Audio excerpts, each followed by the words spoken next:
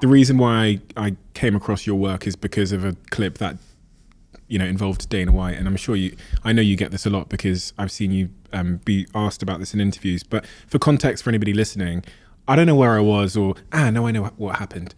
My friend sent into a WhatsApp group a clip of Dana White talking about you. And that's the clip that made me go down the rabbit hole. Oh. I watched that clip. I then did some research. I then watched a series of videos of you online talking about health, and I watched you asking audience members to stand up and name the health issue they were suffering, and you on the spot told them what was missing from their life, their diet, whatever it might have been. You kind of diagnosed them in a way of, and then I reached out to you on Instagram, and that's why you're here. But if we go back to the start of that, it was that story that Dana White told that had me so compelled to reach out to you. For anybody that doesn't know, and there will be some people that don't know, Dana White is the president of the UFC, which is the big fighting tournament where everybody kicks each other's heads in. So what's your take on the Dana White story? So Dana White is an example. I mean, he's just a celebrity example, but he is a shining example of the vast number of people, you know, men and women in his age category that have given up on the capacity to thrive. They've accepted that they have hypothyroid, hypertension, they wake up sore and achy in the mornings, that they don't have a response to exercise, they have a little bit of spare tire, they're brain foggy, they're on 3 or 4 medications. In his case, he was on 7 medications at the time, 3 of which were for blood pressure. He was on, you know, I think a thyroid medication. He was also on, he's been very public about this, by the way. And again, I have to say, I'm not licensed to practice medicine, so it was my clinical team that came up with the diagnosis, and I communicated it to Dana. I do train physicians to read blood work and genetic testing, but I can't practice medicine. But the point is that when I met Dana, all he wanted to do was for me to predict his life expectancy. And I hadn't done that in almost 7 years. I left that industry for a reason. I don't do it anymore. The test that I do does not predict life expectancy. The genetic test and the blood work that I do will not tell you how long you're going to live. I have no interest in predicting death anymore. I only have an interest in extending life. And, you know, when Dana was only interested in me predicting his death, so I said, okay, for Dana White, I'll come out, I'll meet with you. I'll do a blood test on you, a gene test on you. I'll pull all your medical records, and I'll give you your life expectancy. But what I did was we went out and got his blood work and his gene test. And I was actually in bed at 1:30 in the morning when the lab was running his blood work. And I've had 7 life-threatening alert calls in the middle of the night, because when you drop blood work off at the lab runs it through the night. If they find a life-threatening alert, they call the account holder, right? So I owned the company, I was on the account.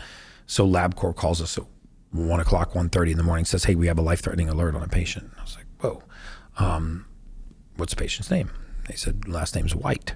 I said, Dana White? And they said, yeah. And I go, wow, what's the life-threatening alert? And they said, triglycerides are almost 800. Now, triglycerides is a measure of blood fat. Okay, it shouldn't be above 149. At 200 or 300, this is a cataclysmic level in the blood, especially in a fasted state. Okay, we pulled his blood in a fasted state. They weren't 400, they weren't 500, they weren't 600, they weren't 700, they were like 768. So they were, I mean, this is an enormous number. And so I said, okay, I need to get the blood work over to the, you know, to the doctor. And when they sent the blood work into the portal, I then saw that he was insulin resistant. He was hyperinsulinemic. He was pre-diabetic. He had skyrocketing levels of cholesterol. He was hypertriglyceridemic. He was hyper homocysteinemic. This homocysteine that I told you elevates and causes the blood vessels to constrict. I mean, he had all of these conditions. I literally at that moment booked a flight for 7:30 or 8:30 in the morning to head out and see him. And because I said I need to go see him in person. And I remember, I think his assistant called me, and I was at the airport, and she said, hey, Dana wants to know if his life expectancy's in. I go, well, I'm on my way to see him, you know. And she goes, oh God, is it like that? I said, yeah, it's like that. And so I flew out to see him, and I sat down with Dana. And when we talked about the blood work. I didn't even explain the levels. I explained the symptom. I did not know that he was on a CPAP machine, but I said, I am surprised that you can actually sleep through the night, because he was so hypoxic, red blood cell count, hemoglobin levels. I'm surprised that you can even sleep through the night without like just waking up, choking, gagging. He's like, dude, I'm on a CPAP machine. I wake up every night. I throw up in the middle of the night. I throw up so much I'm losing my voice. And I said, this level of claudication, triglycerides in the bloodstream, I'm surprised you can even bend down and tie your shoes. That's not painful to tie your shoes. Not that it's not restrictive to tie your shoes. It's not painful. Like, it doesn't feel like the skin's going to peel off your legs. And he went, what the fuck? I mean, he slammed his hand down. He was like, how did you know that? And I said, Dana, your level of brain fog and fatigue right now has got to be at a crushing level of fatigue. I don't know how. The only thing getting you through the day is your own stubborn willpower. And I'm surprised you can remember anything from 1 minute to the next. And his whole staff was like, dude, he's so forgetful. He passes out in meetings. He's sleeping in the planes. He's gagging, snoring. These were not things I necessarily knew about him. So I began to describe all the outcomes of these kinds of conditions. And I said, look, if you don't do what we're going to ask you to do for the next 10 weeks, you know, based on this blood work and the medical records that we pulled for the previous 10 years and the demographic data we pulled for 10 years, you have a life expectancy of 10.4 years. You know, for a 52-year-old man to realize that he's not going to make it out of his 60s, a big realization. And he flicked a switch, a level of discipline that, you know, I haven't seen in a patient in a long time. He goes, dude, I'll do whatever you tell me to do. So we wrote a prescription ketogenic diet. I'm a fan of the keto diet. I don't think everybody needs to be on the keto diet, but by prescription ketogenic diet, we wrote a keto diet right down to the grocery list, keto reset diet. And I said, if it's not on here, you can't eat it, Dana. This is your grocery list. You go to the store, you buy this. You send your chef to the store to buy this. You make this. If it's not this recipe, if it's not on here, you literally can't eat it. Your only leeway is water and the supplements. And we started a process of balancing hormones, controlling his glycemic index, of using amino acids to bring down his level of homocysteine, to actually try to fix the insulin resistance, to reduce his triglycerides. And in 10 weeks, he had such a material change in his blood work. I forget how much weight he had lost. I think he had lost almost 28 or 30 pounds at the time. Yeah. He's over 40 pounds now. By the end of the 5th month, he was completely off of every prescription medication he was on. He's down 44 pounds. He lost he's no longer using the CPAP machine. He no longer is pre-diabetic. He no longer has insulin resistance. He no longer has life-threatening levels of triglyceride. In fact, they're normal. His kidney function improved. His liver function improved. His immune system strengthened. He feels like a 35-year-old man again. His skin tone all improved. His blood pressure returned to normal. He's not on any blood pressure medication. So his blood pressure returned to normal, and he was like, dude, I had no idea I could feel this good. I feel freaking amazing. And his life expectancy? Almost tripled. Almost tripled? Almost tripled. Just under 30 years. When I heard the story about Dana White, and I saw he had gone from respectfully being a man that had a little bit of weight to having these six-pack abs on Instagram. Of course, the six-pack isn't the outcome. It's, as you've said, it's the stuff going on inside him. Right. That's really the transformation. It left me with the question, like, okay, I heard the keto bit, but what can someone who's just heard that at home, where do they start with extending their life by triple and getting the... So, you know, he also started something called the Superhuman Protocol. And Superhuman Protocol is using magnetism, oxygen, and light. Right. So the only things that we really get from Mother Nature, the big benefit we get from Mother Nature is we get magnetism from the earth, we get oxygen from the air, we get light from the sun. The truth is most of us are not contacting the surface of the earth that much anymore. So he bought $150,000 worth of equipment, a PMF mat, an oxygen, what's called a hypermax oxygen to do exercise with oxygen therapy, and a red light therapy bed. And I had him use that equipment every single day, 7 days a week.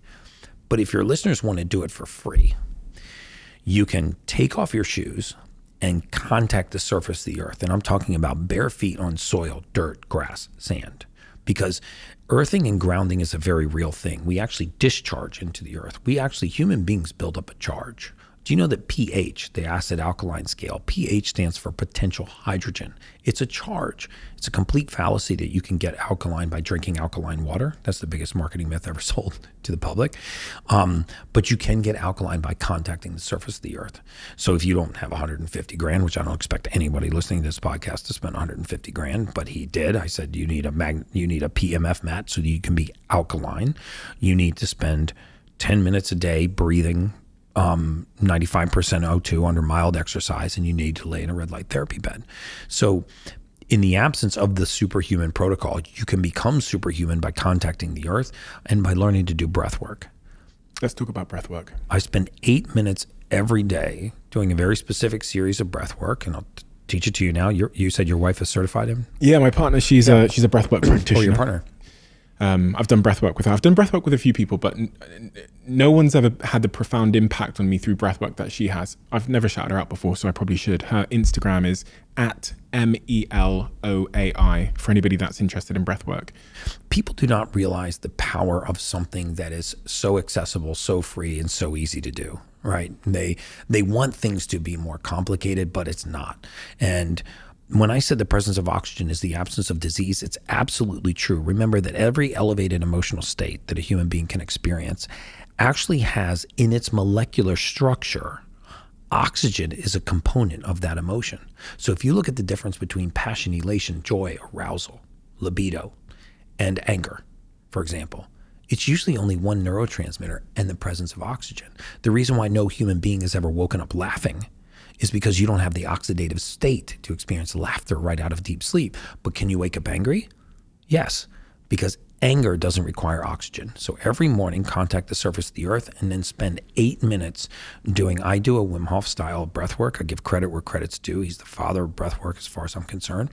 So I do 3 rounds of 30 deep breaths, like obnoxiously deep breaths.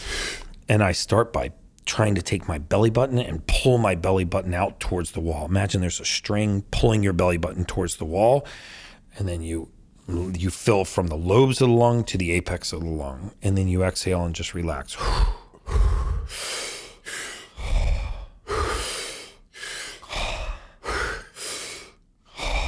God knows what they think we're doing out there. Right outside this podcast, they're like a bunch of freak out. I knew it was a cult. I knew he was a cult leader. But so you do 3 rounds of 30 breaths. On the 30th breath, you exhale and you hold. Allow the carbohydrate receptor to reset. When you don't feel you can hold anymore, you take a deep breath in. You hold again, and then you let it out slow. And you start again. I would suggest that you start with 3 rounds of 5 breaths. Then work to 10, 15, 20, 25, and 30. If you get lightheaded, this is a good sign that the oxygen tension is changing in your brain. If your fingers and toes get tingly, this is a good sign that you're changing the oxygen tension. If you feel some kind of heat, temperature change in your neck, these are all great signs. You will get to the point where you can actually hold your breath for 2 or 3 minutes, sometimes 4 minutes between rounds of breath work. And then the last thing is to expose yourself to natural sunlight. First thing in the morning, the first 45 minutes of the day, God gives us a very, very special type of light. It's called first light. There's no UVA, there's no UVB rays in this light, so that it's not the damaging rays from the sun. It still generates vitamin D3. It has a positive effect on cortisol, on vitamin D3. First light is the best way to reset your circadian rhythm. So by contacting the surface of the earth, doing breath work, and getting first light, you can get to the same place that Dana White did with 150 grand in equipment. What about oxygen masks? Because I'll be honest, when I read about the Dana story, I went on Amazon soon after, and I was like, I'm just going to buy an oxygen canister. Good idea, bad idea? So what you want to do is, you get an oxygen concentrator, which takes 21% oxygen which is what the concentration at sea level. It turns it into 95% O2, and it fills this bag. And it can refill this bag over and over and over again. Okay, I use one called the Hypermax. You can see it on my Instagram. And you plug it in, you turn it on, it fills this bag, and then you go in, you put an oxygen mask on, and you exercise for 10 minutes, only 10 minutes. Cycle for 3 minutes, sprint for 30 seconds, cycle for 3 minutes, sprint for 30 seconds, cycle 3 minutes, sprint 30 seconds, and you're done. And what this does is it raises something called the partial pressure, the storage of oxygen in your blood.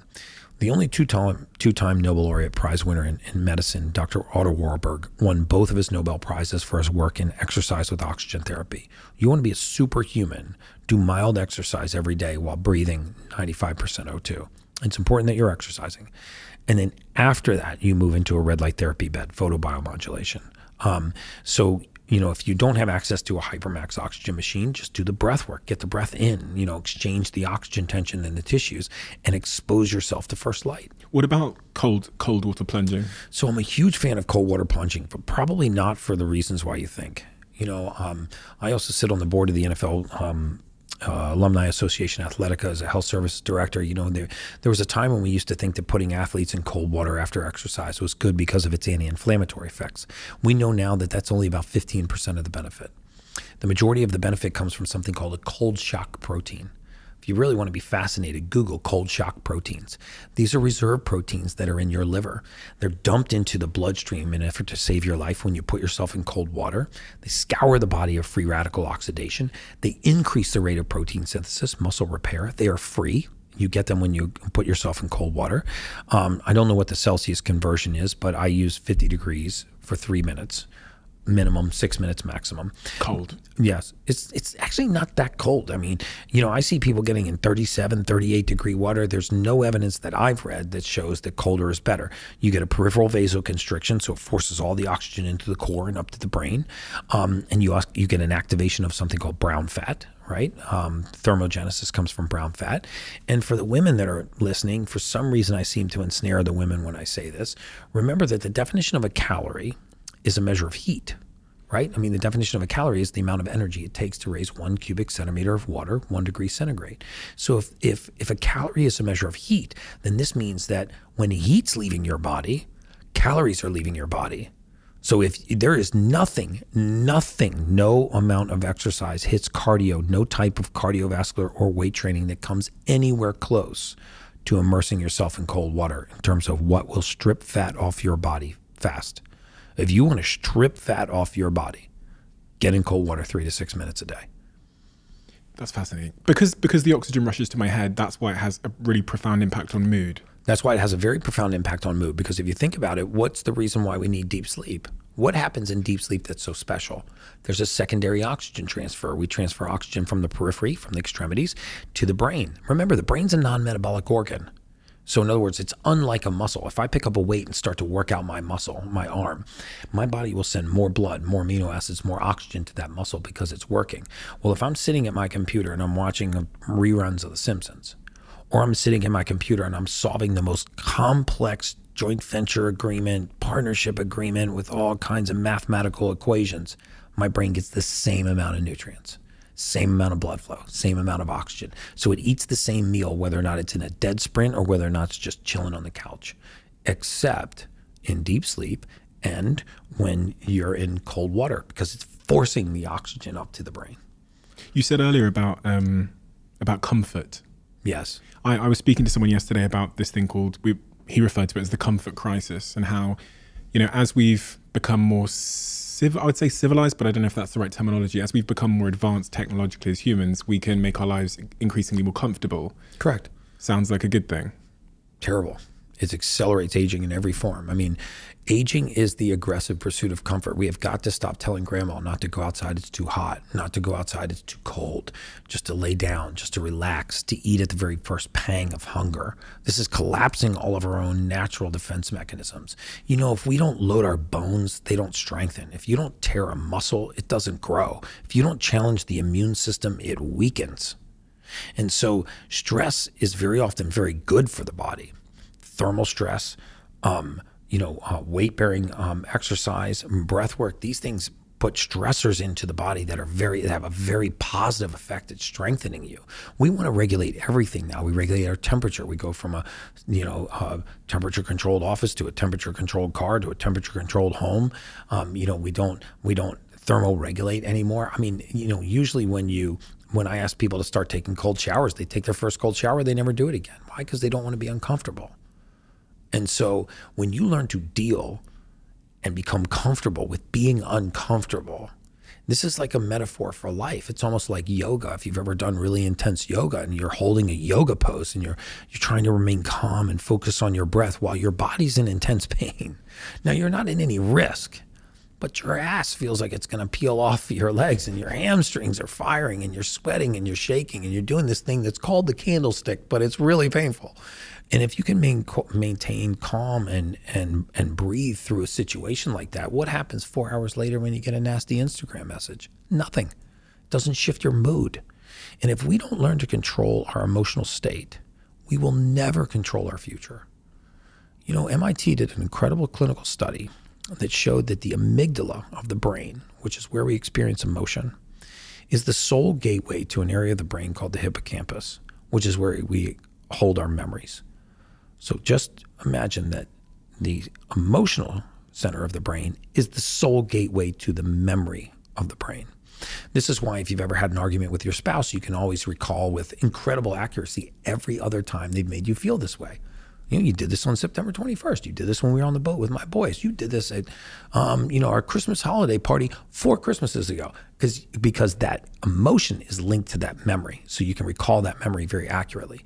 Well, our memory, our hippocampus, is what projects into the prefrontal cortex. It determines our future. It's our conscience. So this means if emotion is the only gateway to memory and memory projects to our conscience, which is our future, this means that your current emotional state determines your future. That's a biophysiologic fact. So like, for example, if you had an argument with your spouse on the way to work and you get out of the car and you slam the door and you walk into the office, when you break the plane of the door of that office, the only memories you can recall about the office at that moment are negative. You're going to walk through the door of the office. You can be like, they don't respect me around here. I'm going to have a stern talking to management today. You know, my office better not, nobody better be at my desk. And you know what? Mary better not run into me today because she doesn't respect me. You can just start going through all the negative things about the office. The office didn't do anything to you. So how do I prevent changed that? You learn to control your emotion. How? Well, first you start by putting the right nutrients into the body that allows you to achieve elevated emotional states. Mm-hmm. And you learn to do things like when you feel like you are beginning to lose control of your emotional state, you actually break that cycle. I usually do it with breath work. Mm-hmm. First it begins by having the right raw materials, but this is just taking you back to the cold plunge. If you can start your day in an elevated emotional state, if anybody listening to this has ever really done a cold plunge, tell me if you were ever in a bad mood getting out of a cold plunge. Just try to be in a bad mood getting out of a cold plunge. They say if you want to cure depression, push somebody in cold water, and it's so true. You're in such an elevated emotional state. You're like, wow. Now you go cruising into the day and get a little negative, Instagram message, and your, spouse calls you and tells you she forgot what you wanted to get at the grocery store, and you get to work and you got a little problem at the office. These things roll off your back instead of shifting your state, which now shifts your memory, which now changes the trajectory of your prefrontal cortex, which affects your future. You are always one decision away from taking your business to the next level. And a decision that's helped me to transform my business is moving over to NetSuite, who I'm excited to say are a sponsor of this podcast. If you don't know already, NetSuite is the #1 cloud financial system, bringing accounting, financial management, inventory, HR into one platform and one source of truth. It's reduced IT costs because it lives in the cloud, so you can access it from anywhere. And the cost of managing and running multiple systems because it's in one unified business management suite. My team and I don't have to worry about tasks being manual and clunky. And it means that I can be more efficient and to focus on more important things like bringing you the best episodes and guests on this show. So I become one of the 37,000 companies that have already made the move over to NetSuite. NetSuite has extended its one-of-a-kind flexible financing program for a few more weeks. So head to netsuite.com/Bartlett for a free product tour. Back to the episode. You are always one decision away from taking your business to the next level. And a decision that's helped me to transform my business is moving over to NetSuite, who I'm excited to say are a sponsor of this podcast. If you don't know already, NetSuite is the #1 cloud financial system, bringing accounting, financial management, inventory, HR into one platform and one source of truth. It's reduced IT costs because it lives in the cloud, so you can access it from anywhere. And the cost of managing and running multiple systems because it's in one unified business management suite. My team and I don't have to worry about tasks being manual and clunky. and it means that I can be more efficient and to focus on more important things like bringing you the best episodes and guests on this show. So I become one of the 37,000 companies that have already made the move over to NetSuite. NetSuite has extended its one-of-a-kind flexible financing program for a few more weeks, so head to netsuite.com/Bartlett for a free product tour. Back to the episode.